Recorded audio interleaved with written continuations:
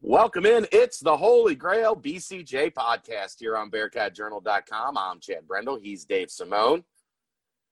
Big game this week, noon, Tulsa, as the Bearcats take on the Golden Hurricane. And you know where you'll be to watch the game?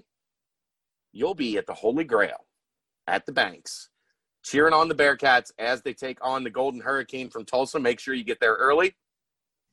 Make sure your party is intact when you get there. Get yourself a seat, socially distance at the Holy Grail, and watch the Bearcats, the number 8 Cincinnati Bearcats, take on the Tulsa Golden Hurricane. Get yourself some wings. Get yourself some wonton Reubens. More importantly, get yourself some drinks. Noon on a Saturday. It's supposed to be a little chilly, I think, Saturday here in Cincinnati. At a high in the upper 50s, I think I saw. Sounds good to me. That is, of course, as you know, Dave Simone. And a lot to talk about today. It's a really big show, if you will, as we will get to Cincinnati and Tulsa. I don't think we need to touch on USF. That is a game from long, long ago. And we will keep our eyes forward. So we'll get to the football side of things here in just a little bit. But the big news of the day popped off a little after 11 this morning. John Brannen putting out a video basically saying, look, we did all we could to have an equitable situation with the continuance of the crosstown shootout. Xavier, at the beginning, said that they were interested in an equitable solution for this process.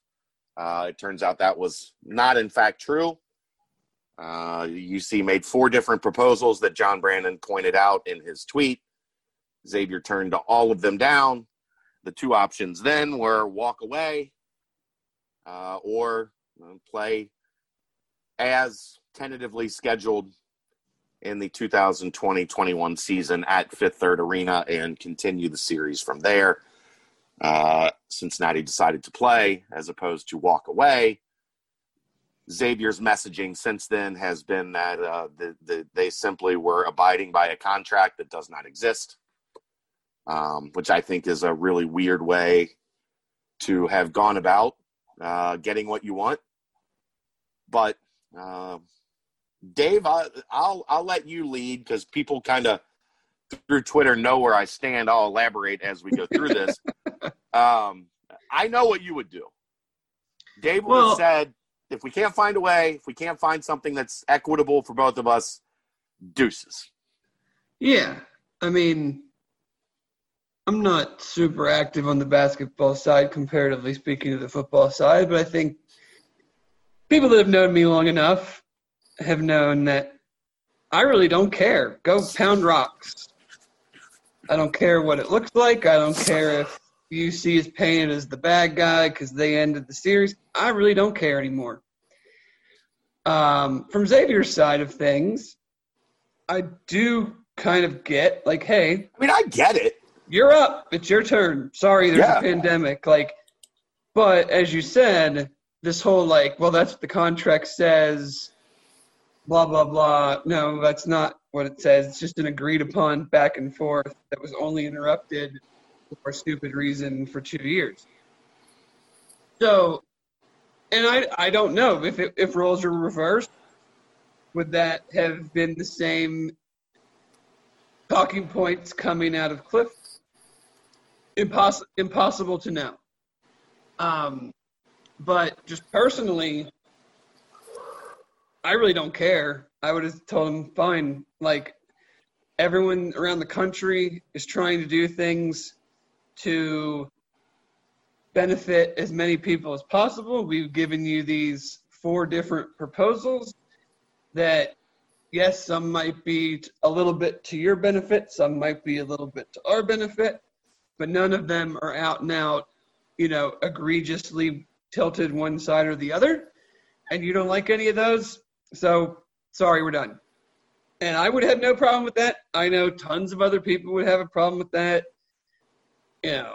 It's not, everything nowadays is perception and, we got to make sure everybody's happy. And I just don't look at it that way. Like, it's a non-conference game. It's been played a long time. Yeah, they're in the same city. But if Illinois and Missouri can stop playing and Texas and Texas A&M can stop playing football, and I could go on and on, the game can end, and we can be mad for a little while, and guess what? We'll all get over it. Xavier Dayton? Sure. I mean, that's what I'm saying. Like, you could go on and on. Like, Kentucky, Indiana, there's been it just happening to be in the same city does not make the Xavier-UC rivalry any more more special, more different than Kentucky, Indiana, or Texas A&M football. Yeah, what I will say is there are a lot of people that this is their biggest sporting event of the year.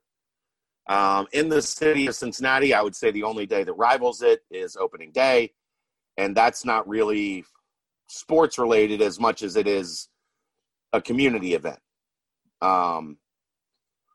So I get the importance of playing the game for the city. I do understand that. But here's kind of my thing, and John Brandon touched on this a little bit in the tweet in the video that he had today. Xavier contacted Cincinnati and said, we want to find an equitable solution for this, situation. And then they proceeded to do nothing in trying to find an equitable solution for the situation. Like, that, to me, that bothers me, because that tells me all they were trying to do is win public perception. They weren't interested. And then this is no surprise to anybody that has followed the situation between the two schools. There was no interest from Xavier in giving an inch. I'm fine with that. But then don't call Cincinnati and say, let's open talks and try to find an equitable solution. And then when presented with 4 different levels of equitable solutions, say no to all of them, back UC into corner and make UC decide, are we going to end the series or are we going to, take it in the shorts to keep it going? Right. An equitable agreement is not exactly what we want or nothing. Right. This is very much in line with like your current politics of the Democrats and Republicans fighting over a stimulus package. It's like, we want to work together, but we want everything that we want, and if we don't get everything that we want, then we're not going to do anything at all. Screw all the people that are screwed right now. Yeah, and that's not talking politics, by the way. No, because we don't talk politics here. It's a very similar take. Yes, I agree.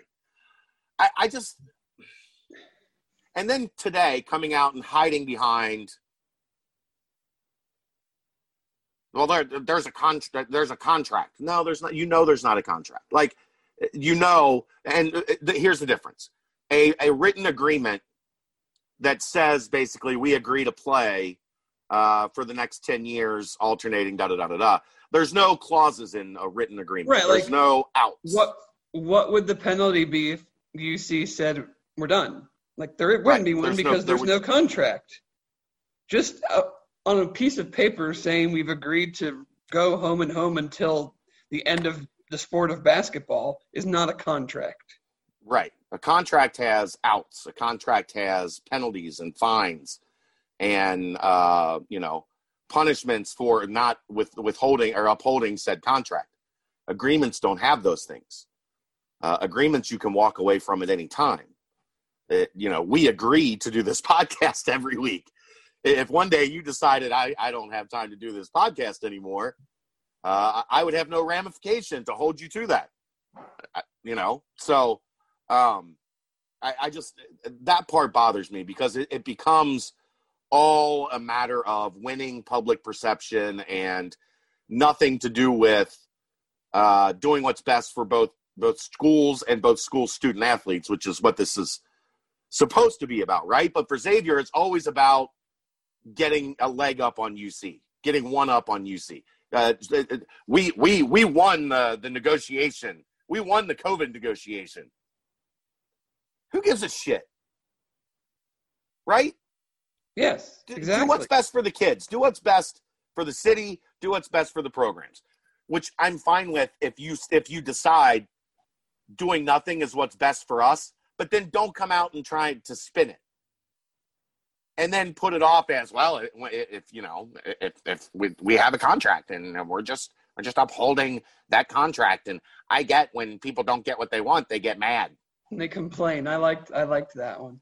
Give me a break. Well, the funny part about, like, when you talk about trying to sway or shape public perception is, who are the ones reporting this for the last couple weeks and, like, saying, oh, I'm hearing that, if it's not close, it might not happen. We really need to make this happen. All that. Like, it wasn't coming from you or Justin, which are, like, the two main people that cover UC. You guys weren't writing about this or sending tweets about this. So anything that was being... No, because nobody at UC was talking. Right. Because they were trying to do this behind, like, quietly. Someone was talking because other people were sending out tweets. Well, yeah, and we know what side it was because they were actually talking to the national media and giving quotes. Right. To try to sway public perception in their favor. Exactly. That's what I'm saying. So, it wasn't just hashtag save the shootout, hard eye roll. It was, very weak statements to the national media about we just want to play the game. It's very important to us that we play the game. Then if it was very important, there would have been some give and take. It would not have been forcing. That's why I would have liked to have seen them say, okay, well then we're gonna take a break or we're done. How important is it to you? Here's what would have been interesting to see the public perception on this. UC home game this year, X home game next year. Okay, fine. We'll see you in 2022. We'll skip ours this year. You skip yours. We'll see you in 2022. We'll just take a 2-year break. Yeah. We can't find something. You don't have to, you didn't have to, no canceling the shootout. I would love to have seen how that would have gone over. You don't want to affect your schedules. We get it. Your schedule for 2021-22 is pretty full already. Yeah, because basketball teams aren't shifting schedules. Right. If a better opportunity or something or someone, okay, sure thing. Yeah. So we'll see you in 2022 at Fifth Third Arena. Here's why that part is funny is because their schedule's so firm, even though several conferences are kind of on the fence of going from 18 to 20 or whatever they are doing round, like the American. Well, the Big East was going to 20. Right, but their teams that they were playing in the non-conference might not have been yet. Right. But they might in the future years. So you would have had to change something. Like the American is going to 20 for this year and might continue that. I don't know. They might see that as a better course of action for them. So what if all these other conferences decide, okay, we're just going to do whatever that number is? Say we'll just call it 20. You're going to have to rework some of your non-conference games then? Well, no, Dave, there's contracts. There's contracts, Dave. You have to be loyal to the contract. Here's the other have we not seen with college football for how many years teams schedule games, how many years in advance, and then it gets moved around or canceled, and they just go, all right, wash our hands of it. Like, nobody lost anything, contract over, or this game needs to shift to this week, and, like, come on. Here's the other thing that's amusing to me, Dave, since we're in a world where contracts are very important. It's very important to contract. Xavier, they backed out of their MTE, which And UC is kind of in a similar situation that the MTE kind of evolved and changed and in some ways blew up, with UC's, with St. John's and Arizona both backing out. That restructured things, and then it's no longer the preseason NIT. It just became kind of a plug and play event that's happening in Orlando. So UC did what was best for them. Xavier with their MTE pulled out of the MTE and decided to have one at Xavier with I think it's the Horizon League All-Stars that they're playing over 3 games of a round robin. So Xavier's going to play 7 non-conference games, right? I guess, I don't know. That's what they're playing, 3 in their MTE at Xavier, and then they'll have 4 other non-conference games. Oklahoma being a scheduled game from the Big 12 Big East Challenge, and then Cincinnati on December 6th at Fifth Third Arena. They're going to play 2 more games that I don't believe are games that they have. They're going to be bye games. They're not going to be games that they have scheduled.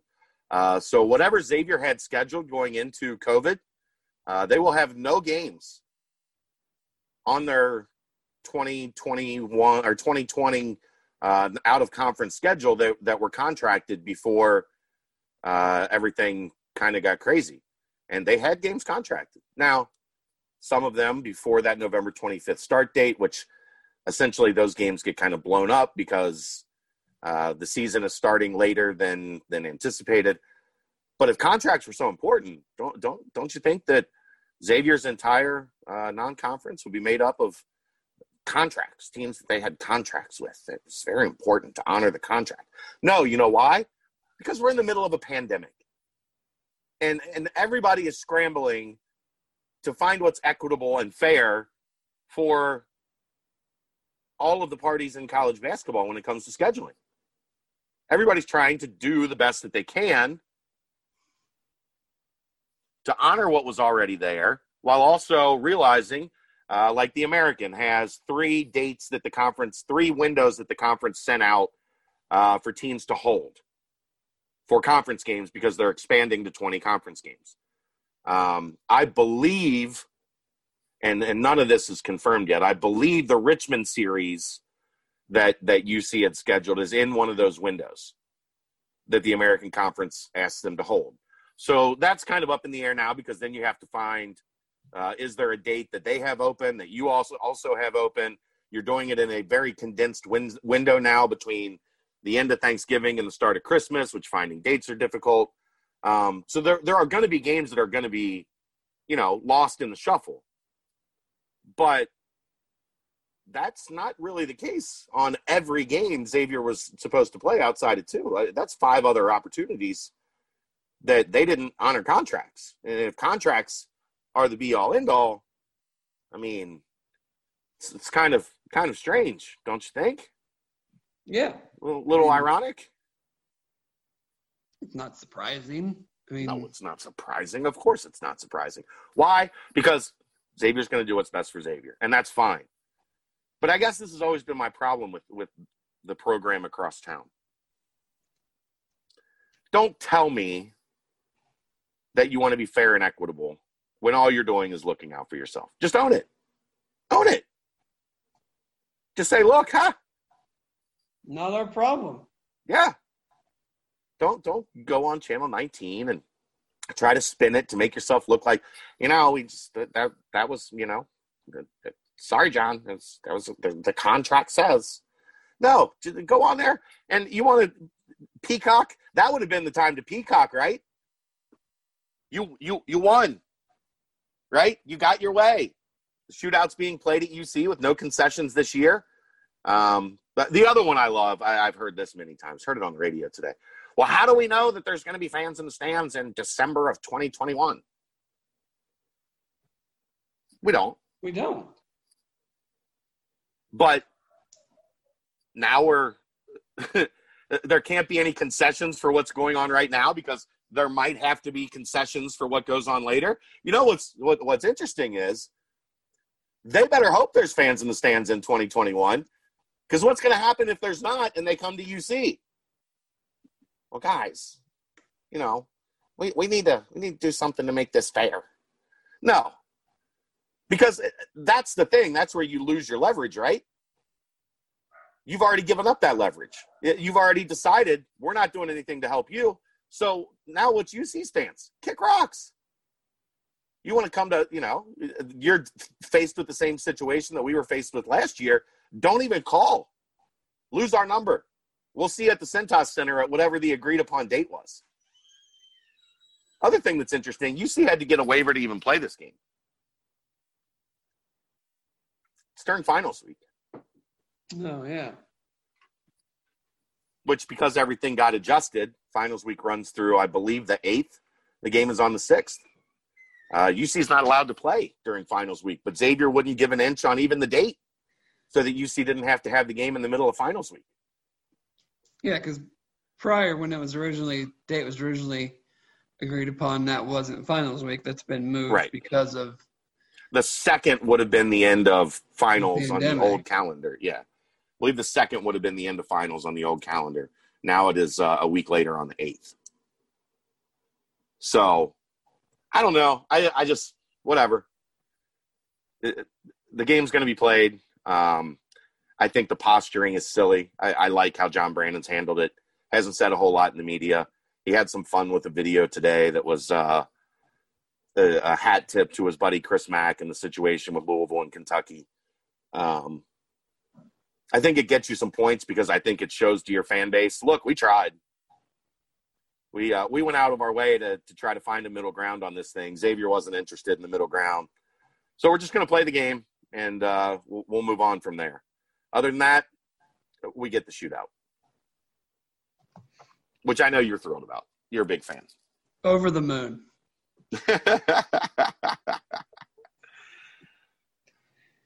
Rest of the schedule, I'm hoping some point this week, next week at the latest. Once the dominoes start dropping, and this being obviously one of the big ones, once the dominoes start dropping, I think think this will all fit into place pretty quickly. With practice starts Tuesday. They're not going to want to be spending a lot of time on scheduling, I don't think. Knowing John Brannon and as meticulous as he is, I'm guessing he's not going to want to be in his office working on scheduling after practice begins. So we will see where it goes from there. Anything else? You're checked out on this conversation. You're lean back. You're checked out. Yeah. I'll keep I won't need to be, saying sorry, Dan, but that's kind of the way I feel about it. I would have ended it after the fight and just said it was a good run, but obviously this isn't going where we want it to go. But for you, this would have been the perfect breakup moment. Yeah, for sure. This would have been your chance to say, "Look, it's not you, it's me." Yes. I would have said it. I would have said it's you. It's not me, it's you. Yeah. I don't want to see your face ever again. Yeah. Some things just they run their course. Well, this one hasn't, Dave. Yeah. I know I'm on the island on this one and another one. Maybe one day I'll get my wish. Probably not. I know. All right. I've got a pup that apparently just had to come upstairs. Get that yappy dog out of here. We're trying to be professionals and I know. All right. So let's do the football. The football. Let's do the football. Bearcats, number 8 in the country, on the road, receiving votes. Tulsa, right? Not quite in the top 25, but receiving votes. I think that's accurate. Yeah. A team that has taken a very good Oklahoma State team to the wire, a team that then turned around and knocked off Central Florida, and this is you might have to talk here for a minute.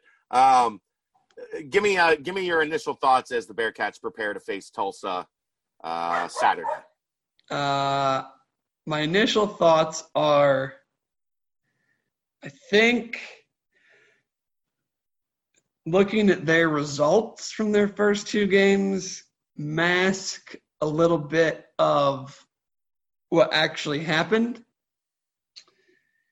If you look at the Oklahoma State game, Oklahoma State's starting quarterback went out of the game with about 4 minutes left in the first quarter.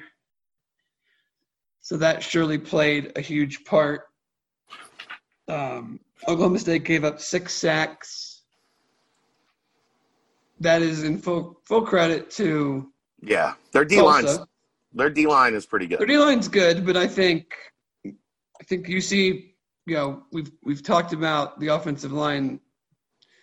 The issue definitely has not been pass protection. I think they've been very good in that world. And then the UCF game was very interesting because it was like right after the UC game, 2 Saturdays ago. And UCF was up 23-5 with 1:30 left in the first half. At that point, Tulsa's quarterback was 5 for 12 for 21 yards and an interception. He puts together a drive there at the end of the first half. I don't know what UCF was doing. They were only rushing 4, got no pressure, and the wide receiver just ran by 2 guys for a 48-yard touchdown in the last minute of the half. Start the second half, UCF fumbles the opening kickoff, and Tulsa scores on the next play. Another 34-yard touchdown pass where a guy just ran by 2 defensive backs. And then it was game on from there. They went from 23-5 to like 23-19 or whatever. And ended up winning. But I just kind of watched that and I'm like, that's not indicative of like who you are to have some plays like that happen, like that. It's not a trend, I would say. They definitely took advantage of UCF and their penalty problems, but Tulsa is also one of the most penalized teams in the country. They committed 23 penalties so far. Yeah. They've been at, I think, against UCF it was 95 yards in penalties, and against Oklahoma State it was over 100. And offensively, they're just not that good. Like the quarterback returns from last year. He really Baylor transfer, right? Baylor transfer, Zach Smith, really struggled against UC last year, 5 turnovers. He's had an okay 2 games, 61% passing, 4 touchdowns, 2 interceptions. They have a couple good wide receivers. Josh Johnson's an Iowa State transfer. Keelan Stokes was on the team last year. Good receiver. Their starting running back is injured, out for the year. He hasn't played at all. He's a good player, so they're relying on second, third, fourth depth chart guys. The defense, Zaven Collins is a really, really good player. 6'4", 260, kind of that defensive end, outside linebacker type guy. He demolished sacks, interception. UCF. They have 2 big corners, 6'2", 6'3", both draftable players. I don't follow them right now to know exactly how high, but I think they're definitely draftable players. They run a 3-3-5. So I don't know if, you look at something like SP Plus from ESPN, which is a predictive model. It's not like a resume thing. It really has nothing to do with who you beat. It's just kind of who you are. You can win a game and drop because you were unlucky or played bad, and you can lose a game but play really well, and you just happen to lose because maybe the other team was better than you or played better. You can go up from losing the game. So if you just compare the 2 teams, overall UC's 29th this week, Tulsa's 69th. Nice. Offensively, they're about even. UC 61st, Tulsa 68. Defensively is where you kind of get this like weird jump because you would think, oh, you held Oklahoma State to like 16 points. You beat UCF, held them pretty well in check at home. UC 17th, Tulsa 64th. So even though they've had these solid performances, it's not reflective in like necessarily who they are predictively going forward against other teams. And then when you look at it from a prediction this week, that same model has the predicted spread at 8.7 in favor of UC and a 30-21 UC win. How much of that do you think is the turnovers? To where they're not predictive. Turnovers aren't a predictive measure. Yeah, I mean, I don't. You're right. I mean, I don't think turnovers weigh heavily into that. It's a tempo. Yeah, I'm trying to look for where that would come from. You know what I'm saying? Yeah, I mean, what would come from? Like where their defense is. The disparity in the two defenses. I think the disparity is just that UC on like a tempo basis and a per play basis is way better.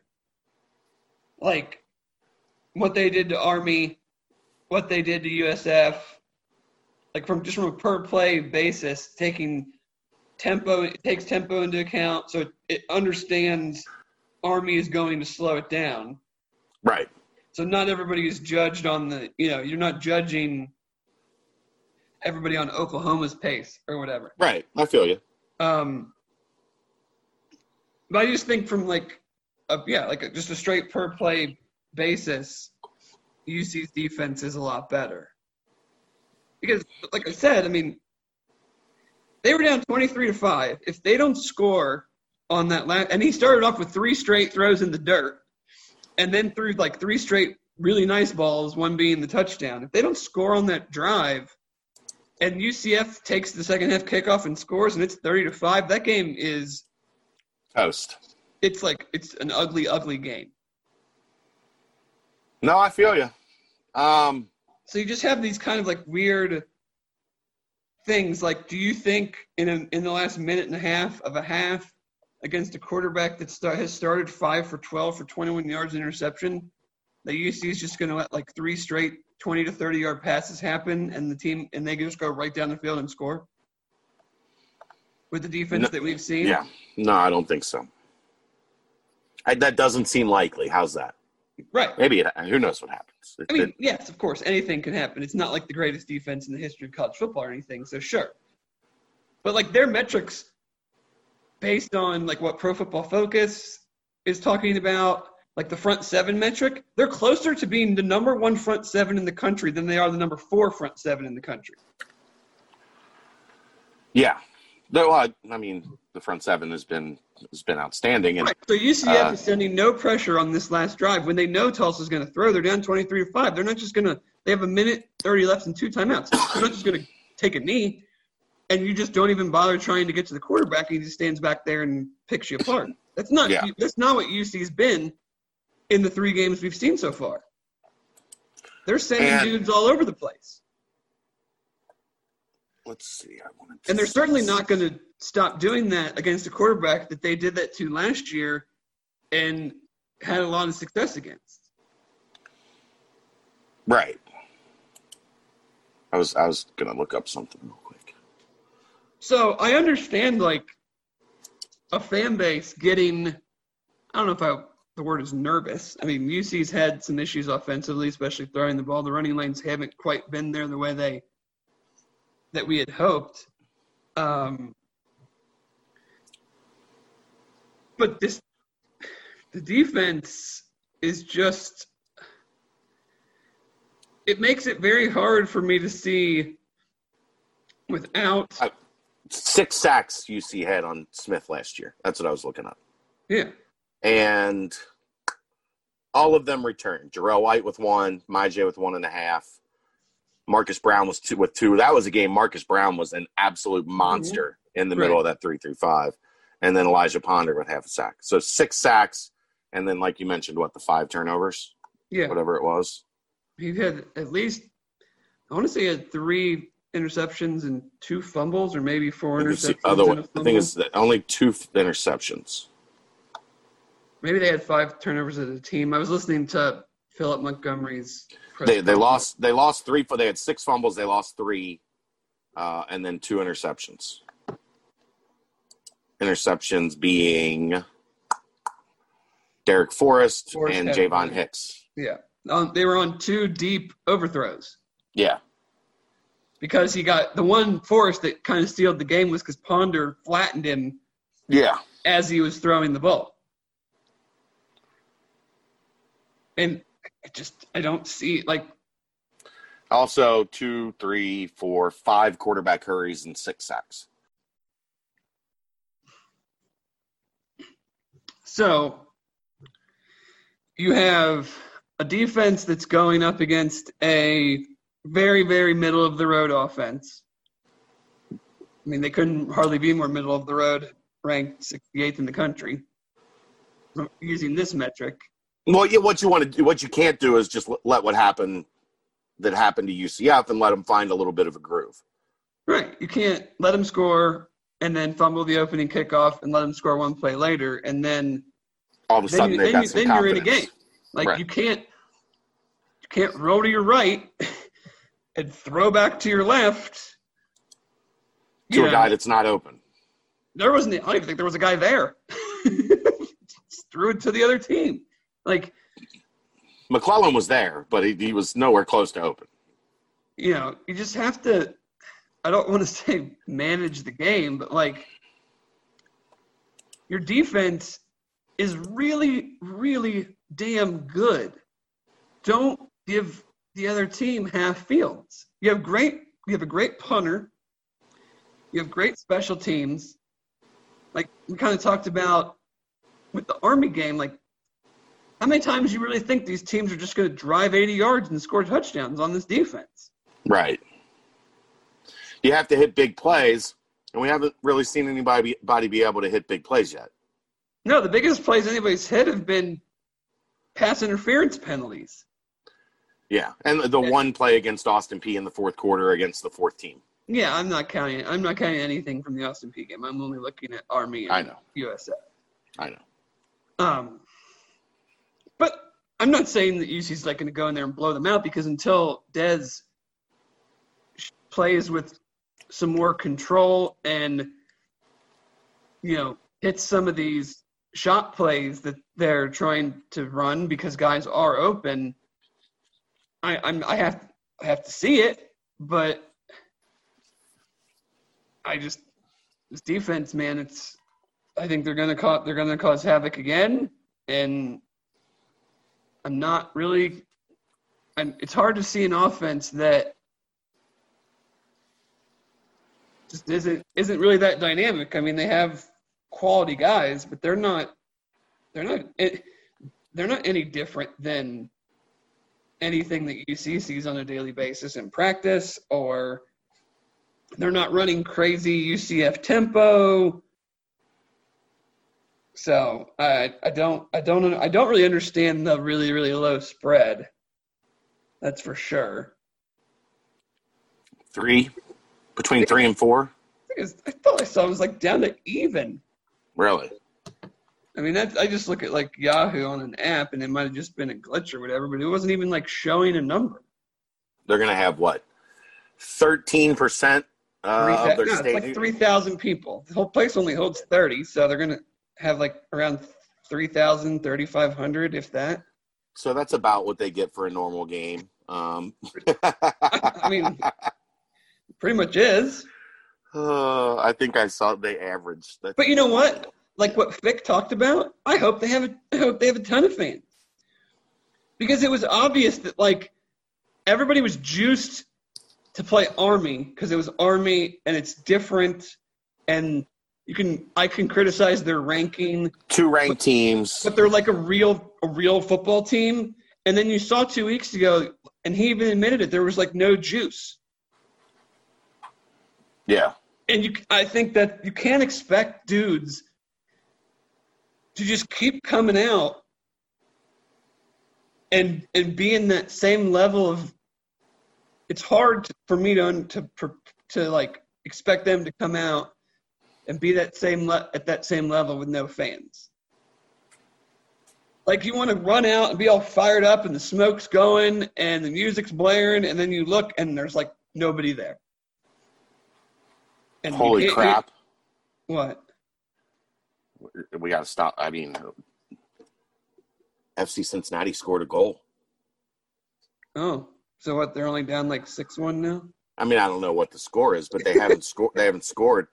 Like, Zach Taylor thinks it's been a while since they scored.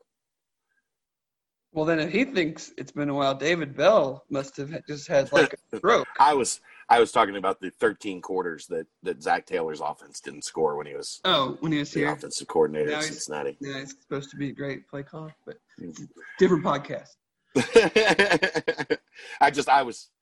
They haven't scored in like, I don't know, 6-7 games. Matches. Sorry. Haven't scored in 6 or 7 matches. I wouldn't know. I thought it was funny. Yeah. Collins. Luke talked a lot about, and I think it's funny because you're starting to see what we saw a little bit in basketball in the AAC with Mick, where when UC started becoming kind of the big dog in the conference, everybody wanted to copycat and figure out we're gonna do things like they do things. Tulsa took last year, and pretty clearly they took the game tape from UC Central Florida and just almost copied it, verbatim, and used it to slow down UCF. And then they've switched to the 3-3-5, like UC has kind of switched to the 3-3-5. Fickle says they use Collins a little differently. To me, it looks like they kind of use him like UC used Brian Wright. Yeah. In that he is technically the middle linebacker, but he is essentially the stand-up fourth defensive lineman. He just does it from everywhere. Could be on the edge, could be up the middle, could be trying to jump the snap count. And I would say, and this is not a shot at Brian Wright, it's just that I think Collins is probably going to find himself a home in the NFL for a while. 6'4", 260. Yeah. He's a totally different dude. I mean, B. Wright was what, 6'5", 245, 250. B. Wright wasn't a small dude. I don't know if he's that tall or that big, really. He wasn't a small dude, but like I think they line him up on the interior. Yeah. But I think like this is where, okay, you got a dude, all right? Well, this is where you take advantage of all your tight ends and you just drill the dude every play. Or you run guys to his vacated spot. Like if he's going to be a linebacker and rush, and then that's where your tight ends go and just camp out right where he just left. Yeah. Because in a 3-3-5, they're not just going to rush 3. They're never going to get home. So he's going to be coming a lot. So you just run your tight end or your running back right where he just vacated. Yeah. You're going to have to make some quick decisions there, and Dez is going to have to be on his game. I will say the one thing that I am going to hold to, and we'll see how right or wrong it is, the last time Dez came out of a bye week, he was pretty good. The last 2 times he came out of an extended layoff, he was pretty good. First one being Marshall last year, and then the Boston College victory in the bowl game where he was MVP. So I'm going to hold to that and think Dez is on top of his game on Saturday. And if not, oh boy. I think because you're going to have to score against SMU. Yeah, I think his, I don't want to get too big in the weeds and like play calling and whatnot, but I would like to see a few more just like straight designed runs. I don't know if that maybe helps get him in, because usually it's like an option play where I almost want to see like some Lamar Jackson crap where you just have like a couple tight ends or a tight end and a running back to the side, and it's just like a snap and go. Just a couple straight designed runs. Right. Because I feel like there's just, we can talk about missing on the deep shots. I feel like he's been, outside of the batted balls against Army, he's been pretty accurate on the outs. He's hit Michael Young on several of those. He's been accurate to the running backs. It's the deep shots where, that was our big question coming into the season is, did we have wide receivers that could make those splash plays? And it looks like we do. We just haven't completed any of them. So I don't know if it's, just needs to get into the flow of the game a little bit more. The calls at the beginning maybe aren't the right. You always hear about scripted plays and a quarterback telling you these are the ones I like. Against Army, that first drive, it was incomplete pass. That was a bad read, run, and then the fumble. And then against USF, within the first couple throws, it was that interception after they threw the interception. And then the Dokes fumble. Yeah. And that's the thing, too. With Tulsa, both games, and granted, the Oklahoma State game was kind of an ugly game all the way around, 16-7, I think. They've not gotten off to good starts. They're not a fast-starting team. So it's even more imperative as the road team to go in there, but backed by your defense, to have some clean, good drives offensively to start the game, even if they're not touchdowns. Or if the first two drives against Army and USF has resulted in a fumble return for a touchdown and an interception. Right. Those are our opening drives so far this year. Not great. No. Not great. So that's what I'm saying. Like, even if you don't do that and you have to punt and they're starting at their 15, that's still significantly better than what we've seen to start the games. And that's kind of been the – not to dig too deep into the past, but that's been an issue for a while now. Yeah. I mean, we talked about that the past 2 years. It's been a slow starting team for – this is the third year.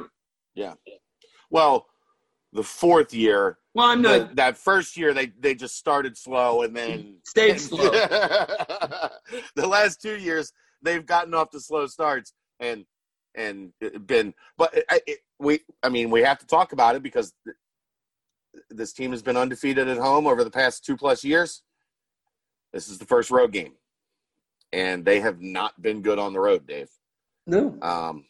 Fans, no fans, whatever you want to say, this has not been – now they have won some games that they probably shouldn't have, looking at USF and ECU last year.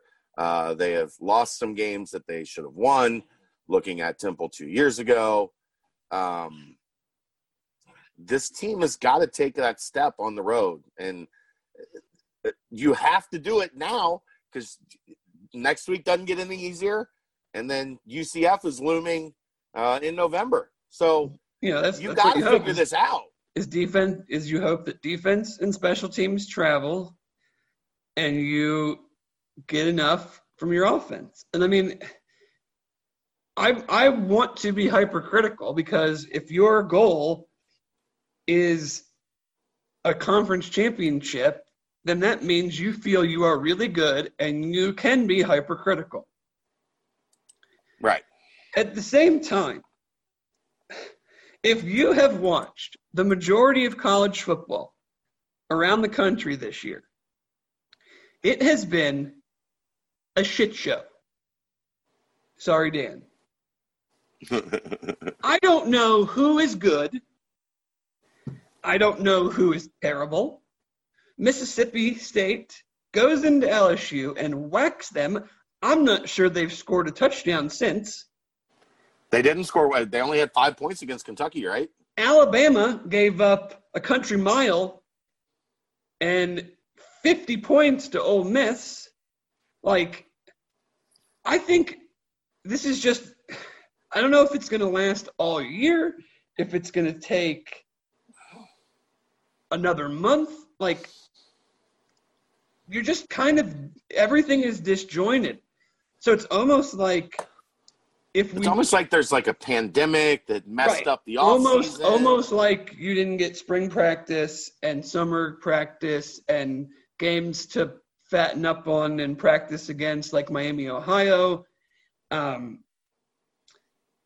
So, like, if you know that you can do a couple things, like UC knows they can play special teams, they can play defense, and they know fairly well what they can do offensively. Just do those things. Yeah, you hope it's that easy.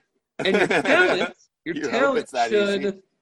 Right, but I mean, because you just don't know. Like, I've watched some of these games, and it's like, what in the heck is going on? Yeah, I mean, it's almost like bizarro world college football. Oh, it definitely is. Because I mean, there's no rhyme or reason. There's no flow, is I guess what you would say to your Saturdays yet. You know, there's always maybe, you know, that random Saturday in late October or early November where everything upset Saturday, where like all these top 10 teams get picked off. But you're definitely. But it's not every Saturday.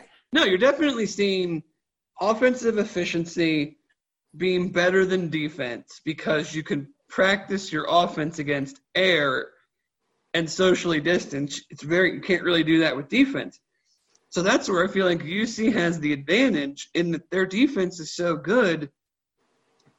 The offenses might have the advantage against most defenses, but they're still not as good as they would be in a normal year. Right. And UC's got all these guys back on defense. They know what they're doing. They're expanding their personnel. They're expanding their playbook. They're going to give Tulsa something that they did not see last year.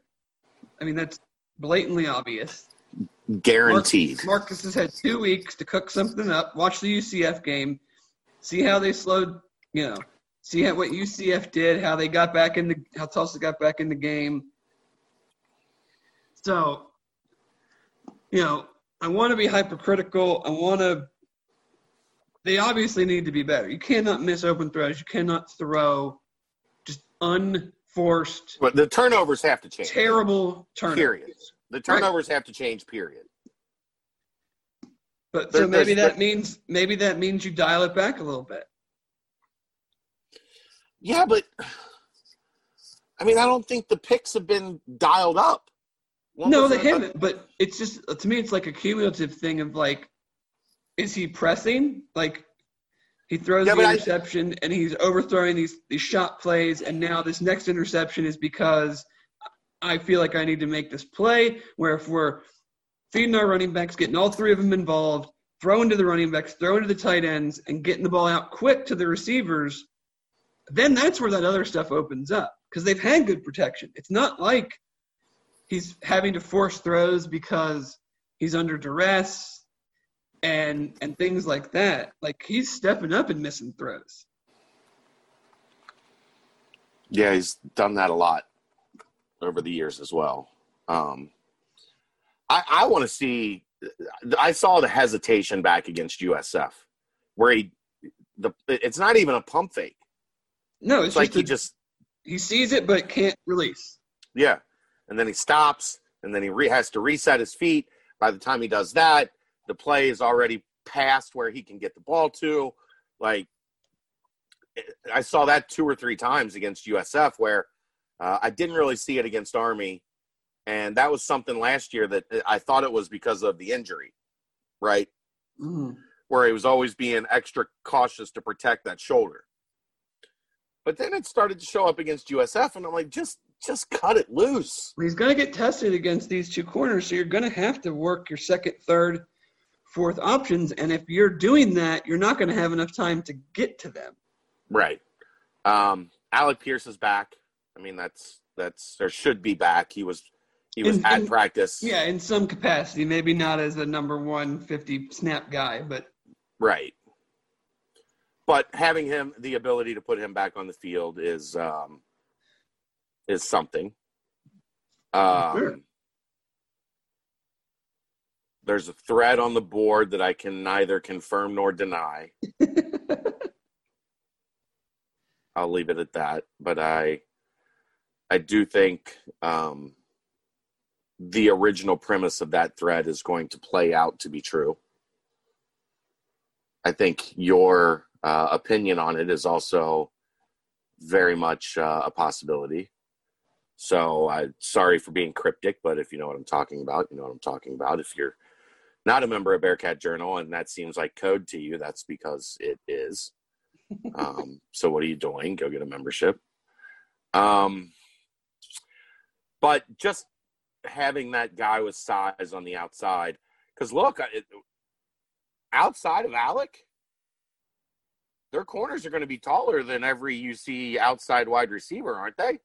Jordan Jones would be 6'2". He's even with them. Yeah. But yeah, I mean, then you have Michael Young, who's not quite that About big. 5'11". And then you have your slot guys. So yeah. Yeah. So that's where, the way my mind works offensively, that means to me I'd like to see Josh Wiley split out more. If you're going to put big wide receivers or if you're going to have big corners, split him all the way out. Make that corner cover him. Yeah. Make that corner have to be physical with him, and then get your slot guy in on a nickel corner or a safety, and then that's where your mismatch should be. Yeah. When you take their best corner and put him on someone like Wiley, it shuffles unless they're going to – I mean, I doubt they're going to move that guy to the inside to cover a wide receiver, cover true wide receivers. I mean, there's plays to be – I mean, this is why you stack up with tight ends, and this is why you improve the receiver room for when you come up against a team that has two big physical corners that can run and play. You still have mismatches, not just, hey, receivers are just going to have to figure out a way to get open. We can scheme it up. Like, that's the thing is, like, people want to criticize Denbrock, and I've criticized a couple of the things, but dudes are open. Right. And they're either open because they're schemed open or they're open because they're better athletes. And I don't really care which is which. Get them the ball. South Florida's got good corners, and they were open for the most part. Less Navy's than they were open. Navy's got decent corners. I mean, they couldn't hang with UC's or Army. They couldn't hang with UC's guys. But it's not like, I mean, they're not slouches. They're not, Austin Peay corners. Very much so. I mean, we have seen enough guys open to think the talent in the wide receiver room is such now that guys should be open. Yeah, this is not the last couple of years where we're like, yeah, he's struggling, but nobody's open. And UCF, they've done a really good job on UCF the last 2 years, those two guys. However, UCF runs like 3 routes. That is also true. And once you get the timing and get, comfortable with the 3 routes that they run, they're not terribly what I guess I would say is they're not terribly complex to defend, right? They're difficult to defend. It's not a complex offense to defend. It's an offense that they just wear you down. Right. And either throw it over your head, either throw it over your head or run it outside, and eventually you just break because you just can't keep up. Ultimately, let's get to the heart of the matter here. I think these are 2 teams that are very similar in style on paper. Would you agree with that?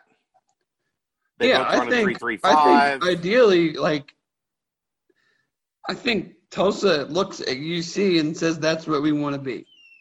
Yes, that's kind of what I'm getting at. But UC's got more talent. This is going to come down to how well does the offensive line protect against a really good front 6 of Tulsa, and how does Dez take care of the football? Yeah, I mean Dylan that's Gabriel, what this game comes down to. Dylan Gabriel for UCF threw the ball 51 times. He was only sacked once. So. But in a 3-3-5, it's not really a ton about the sacks, right? It's about getting you off your spot. I thought they got Gabriel off. Yeah, I thought they got Gabriel off his spot quite a bit. They made him uncomfortable. And that was Collins a lot of the time. That's where Dez needs to use his athletic ability. Right. I'm just talking through what we know of them. I think it's going to be a nail biter.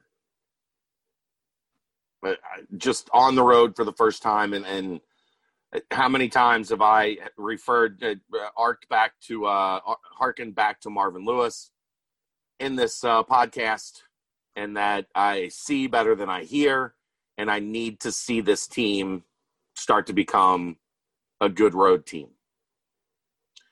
I think they win a close one in the end just because the talent disparity favors UC in more positions across the board. But I think it's going to be a sweat starting at noon on Saturday. You? Comfy win. Comfy. I think that's a bold statement. Now, they're going to have UC's attention after beating Central Florida, right? Yeah. What did I say about Army? Wasn't buying it. Yeah. You're not buying Tulsa. You're buying Tulsa as a good matchup against UCF because they copied what Cincinnati did as the blueprint to be a good matchup against UCF. UC's going to trash them. You're saying comfortable win on the road. Yeah, that could be anywhere from, a comfy win could be a 10-point win. Okay. I just, when you dive deeper into it, what they are, outside of Zaven Collins, they don't have anybody that scares me. And if you get beat, if you're the number 8 team in the country and you get beat because of one defensive player. I'm not saying they're going to get beat. I think UC wins. I just think it's – if it's a nail-biter because of one defensive player? It's a nail-biter because I don't trust this team to be crisp on the road yet. I have not seen enough from this team on the road over the past 2 years, even though they've had 11 wins both years. I have not seen this team be crisp on the road where – and that's against good teams and bad teams. They've squeaked out. They've had to squeak out and nail bite far too many of these road games, Dave, for me to feel comfortable about any win on the road right now. Yet. Like I said, prove me wrong tomorrow. Prove me wrong next week. And I don't have that, fear in the back of my head anymore. Does that make sense? Sure. That's all. I want to feel confident about this team on the road, but I've got to see that this team goes out on the road and shows we're the better team and we're going to kick your ass in your place. Right. I hope Saturday is the start of that because it's my damn birthday. And I don't feel like being all stressed out all day on my birthday. I had the birthday bye last week, so it was nice. I don't get the birthday bye. I get the birthday sweats in a noon game. I don't even get to ease into it. You get to get up. That's sometimes better. Maybe. I got to get up, make me some breakfast, get the family organized, get things situated. I think they're leaving to go horseback riding up in Indiana, so they're gonna have to be out of here by 10 a.m., something like that. And then I'm going to have to settle in and get ready for a nail biter, I think, on my birthday. I do think Cincinnati pulls it out, but I think it's going to be a heavy sweat until 4 o'clock. You feel like that they'll be a couple scores ahead in the fourth quarter, which I would gladly trade for my opinion of things. Yeah, I guess you'll have to wait till Saturday or till Friday to get the full prediction. I like we get to tease that now. Anything else this week that you want to speak on? Oh, but yeah. How the hell do they keep making these videos for the uniform reveals? It's phenomenal. They're ridiculous. Like that was the three games in, and I'm like, what are you going to do by the end of the year? Right. Like the players are going to jump out of the screen into like my kitchen. I thought there's no topping the Trey Tucker one with the backflip, and then you had Jared Dokes this week. Floating shoe. A floating shoe. Kicking a roundhouse kick into a floating shoe, into the all whites with red helms. Which red helms on my birthday? Like, come on, it's got to be a win. You can't lose this game. I think the last time they played in Texas with the all white and red helms, we had a pick 6 walk-off. SMU? I think that might have been it. I like that look, the all white with the red helms. I really like that look. I think it's a clean road look. All right. What else? I did have to chuckle today.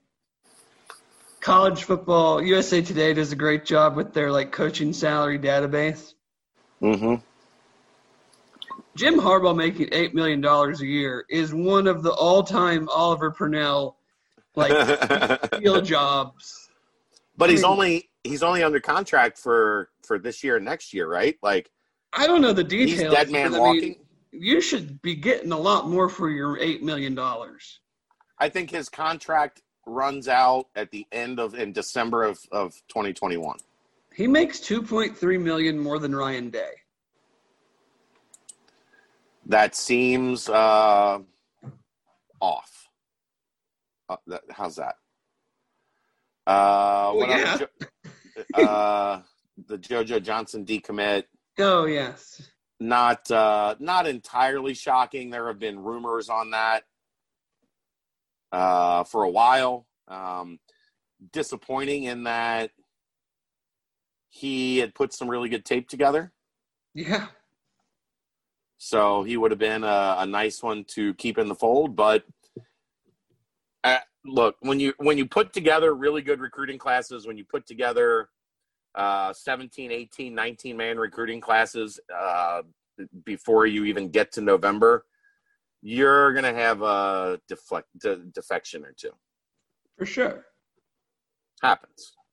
Like that's you want to play the big boy game. You want to get big boy recruits. And I think he was the number 7 recruit on the list for 2021, which is impactful. You don't want to lose any of your guys. You especially don't want to lose any of your top 10 guys. But I think they'll figure it out. I think this staff has earned enough juice on the recruiting trail to say that they will figure out how to accommodate for the loss of JoJo. And if you need any indication on that, it's struggling to find a tight end recruit for most of the cycle. And then 10 days ago, Shema Taylor just comes from the clouds and becomes a Bearcat. Right. They've got plenty of time until between now and December. Something I'm not worried about right now in my life is football recruiting.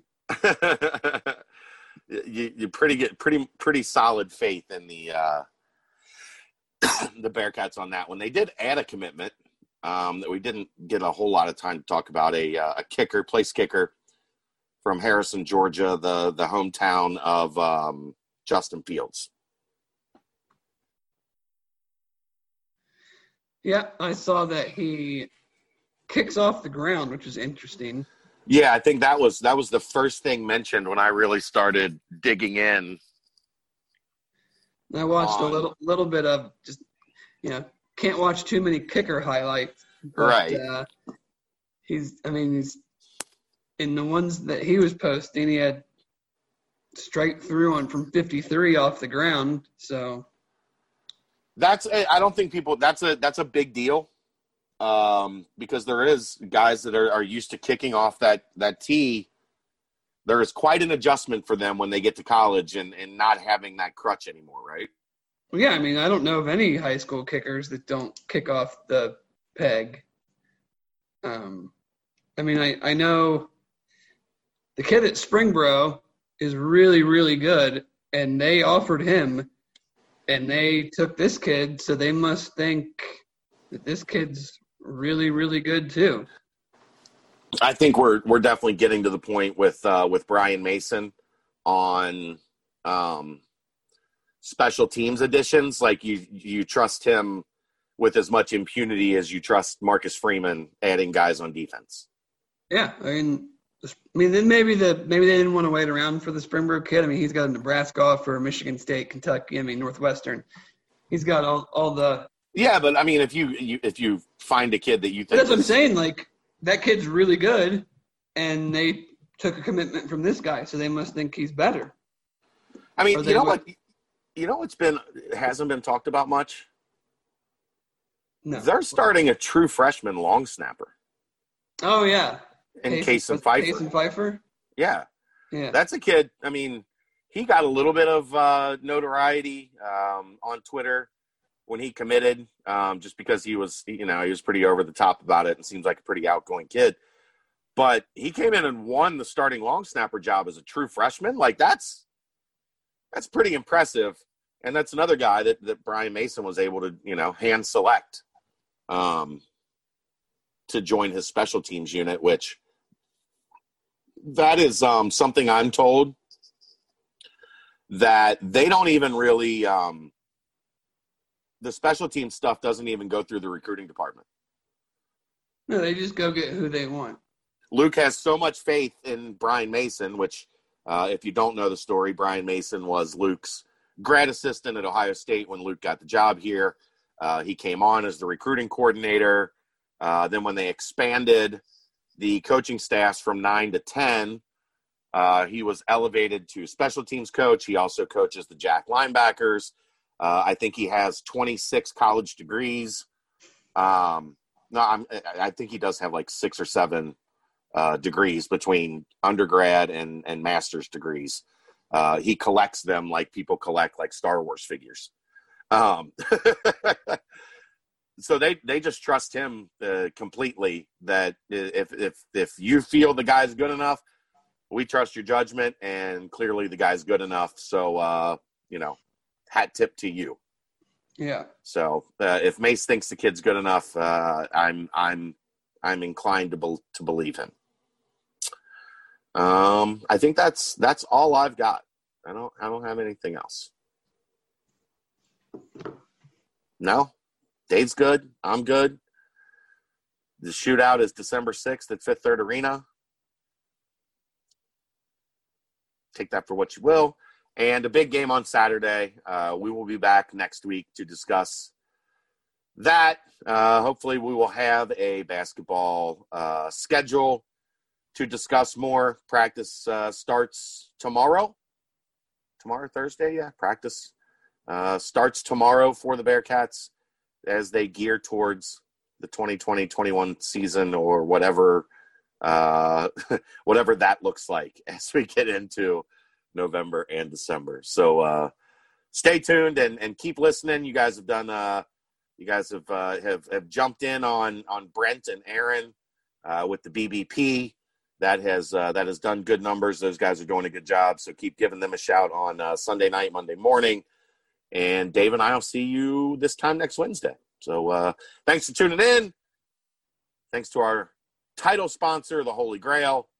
He's Dave Simone. I'm Chad Brendel. We'll see you next time. It's the BCJ Podcast right here on BearcatJournal.com.